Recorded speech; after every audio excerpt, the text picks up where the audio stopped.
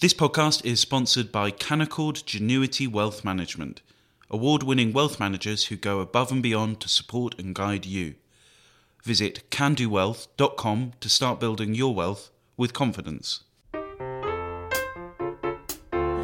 Hello and welcome to Coffee House Shots, the Spectator's daily politics podcast. I'm Katie Balls and I'm joined by Isabel Hardman and Times Radio's chief political commentator Lucy Fisher.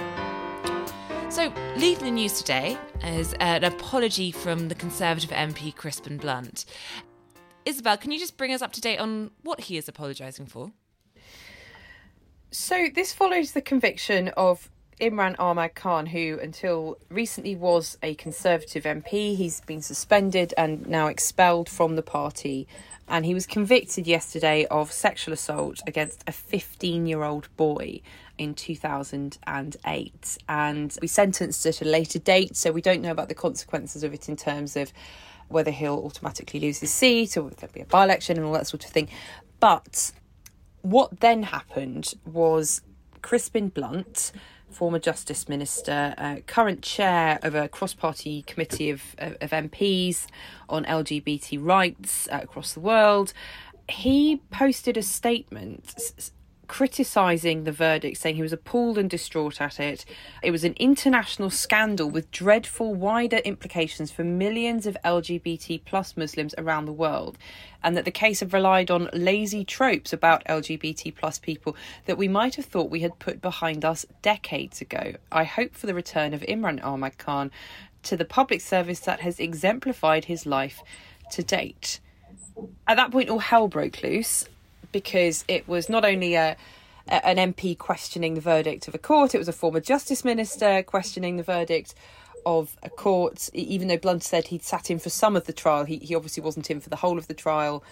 And in and of itself, is quite a troubling thing for an MP to do, although it's not the first time in recent years that Tories have complained about verdicts by juries. But we'll leave that there. But Crispin Blunt has now had to apologise for this statement because a lot of his fellow Conservative MPs were very upset by it.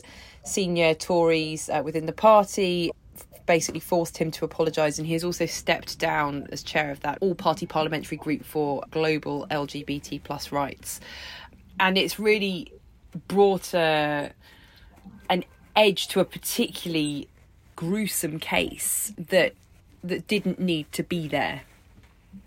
Lucy, it's been interesting from Crispin Blunt last night saying this, and quite a lot of time until he deleted it. It's quite clear that figures in the Tory party immediately saw this to be a problem. What do you think the hold-up's been? Well, I think there's clearly been a level of resistance, hasn't there, Katie? And that's why, for me, it's one of many troubling things about this story today is the sincerity of his apology. As you say, he made this rather emotional outburst last night. That tweet remained online for a good 12 hours or so. It was then deleted, and then there was another hiatus before the full retraction and apology came. In that interim, party sources made very clear to the media that they found his statement wholly unacceptable and that they expected a retraction very soon. So there was no secret made of the fact that clearly the party's central authorities were putting a lot of pressure on Crispin Blunt to retract that. And I think that the condemnation has been pretty universal. I haven't spoken to anyone this morning who has stuck up for him in any sense of the word. People in the Conservative Party and certainly the opposition have roundly found his statement pretty disgraceful. And I think, especially when you consider the fact that he is a previous Justice Minister, for him to undermine criminal justice system in the way, the fact that a jury had found beyond reasonable doubt that Imran Ahmad Khan was guilty of the offences with which he was charged, I think is very troubling. And the final thing I'll say is that while I think it's perhaps to be applauded that the Conservative Party has acted quickly today to permanently expel him, Imran Khan, in light of his conviction, not pending appeal, that we have to look at what happened when the allegation was first made by the victim. The victim of Imran Ahmad Khan said that in 2019, in days before the general election, he rang the Conservative Party campaign headquarters and reported his claim against Imran Ahmad Khan, of course, then just a candidate, and says that he wasn't taken seriously. So I think there are questions for the party about how it handles complaints like this when it comes in.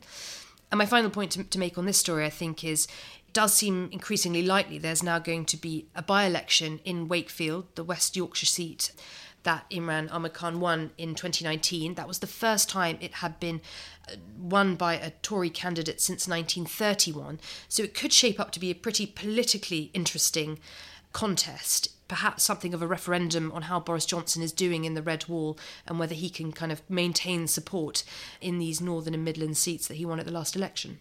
Isabel, this comes after a situation with David Warburton, the Tory MP who was caught in what some say is a sting, but ultimately no one disputes the fact he was taking cocaine and there are claims he was inappropriate to a younger female woman. Is the Tory party getting a reputation for sleaze again? I think that one of the things we have learnt from the past few weeks is that, unfortunately, Conservative MPs and MPs, I think, more widely, will still look after their own in these dreadful cases. And they will bandy together in a way that is inappropriate. I'm thinking particularly actually of the Charlie Elphicke case, where you had Conservative MPs writing character references in his trial for sexual assault, which he was found guilty. And the way in which there's been this culture of, I think, automatic, not so much disbelief as just dismissal of alleged victims who've made allegations towards all sorts of different MPs, some of which have become public, some MPs have been named, some MPs haven't. But what is almost universally in common in all these cases is that Conservative MPs don't seem to stop and think maybe the person making these allegations might be telling the truth. And that's not me saying that, you know, the sort of the mantra of believe everyone automatically, that's, you know, we have a system of justice in this country and it's important for allegations to be proven, as they have been in the case of Imran Ahmad Khan, which is why Crispin Blunt's reaction was so troubling. But I don't think that the balance is at all in the right place at the moment, given that we are still seeing allegations, not just of historic offences, as is the case with the Imran Ahmad Khan case, but also of current, very recent alleged offences. I think we should be very worried about the culture within Parliament. Speaking of undermining the rule of law, police have issued at least 30 more fines for breaches of lockdown regulation at gatherings in Whitehall and Downing Street. This is on top of 20 fines set out last month, so we're currently at 50.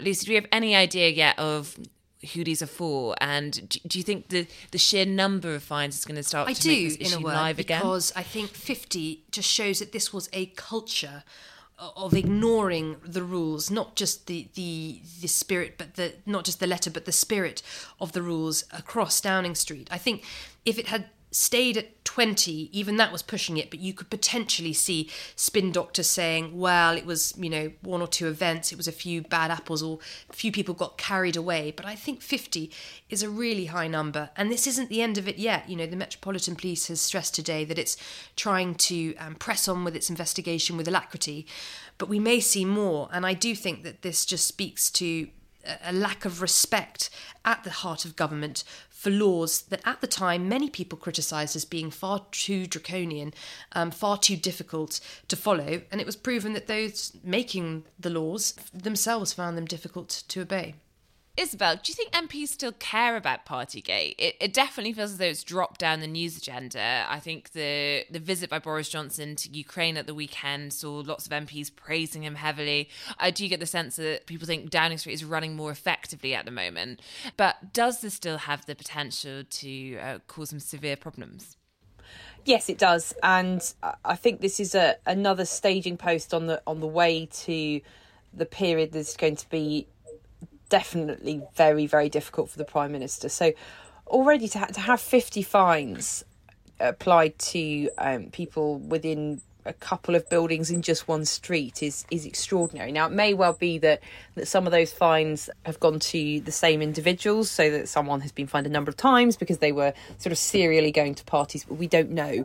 And as happened with the first round of fines, you know, only certain identities end up coming out for various different reasons. But as we've said before in this podcast, the police investigation has not concluded, which means that we have not yet got the Sue Gray report. And until the Sue Gray report is out, it is impossible to say that Boris Johnson is safe. It depends when it lands, for one thing. It depends what it says, more importantly. And I think the political weather could change very, very quickly once that appears. Now, it may well be that involves the sunlit uplands that Boris Johnson has been sort of longing for, where he can forget about Partygate. Or it might be that the findings of the Sue Gray report are so damning that it's very difficult for him to regain his authority. But I think it's, again, far too early to say. It's also worth pointing out that Parliament's in recess at the moment, so we don't have the usual sort of urgent questions and people standing off at Prime Minister's questions. We'll get all that next week. Thank you, Isabel. Thank you, Lucy. And thank you for listening.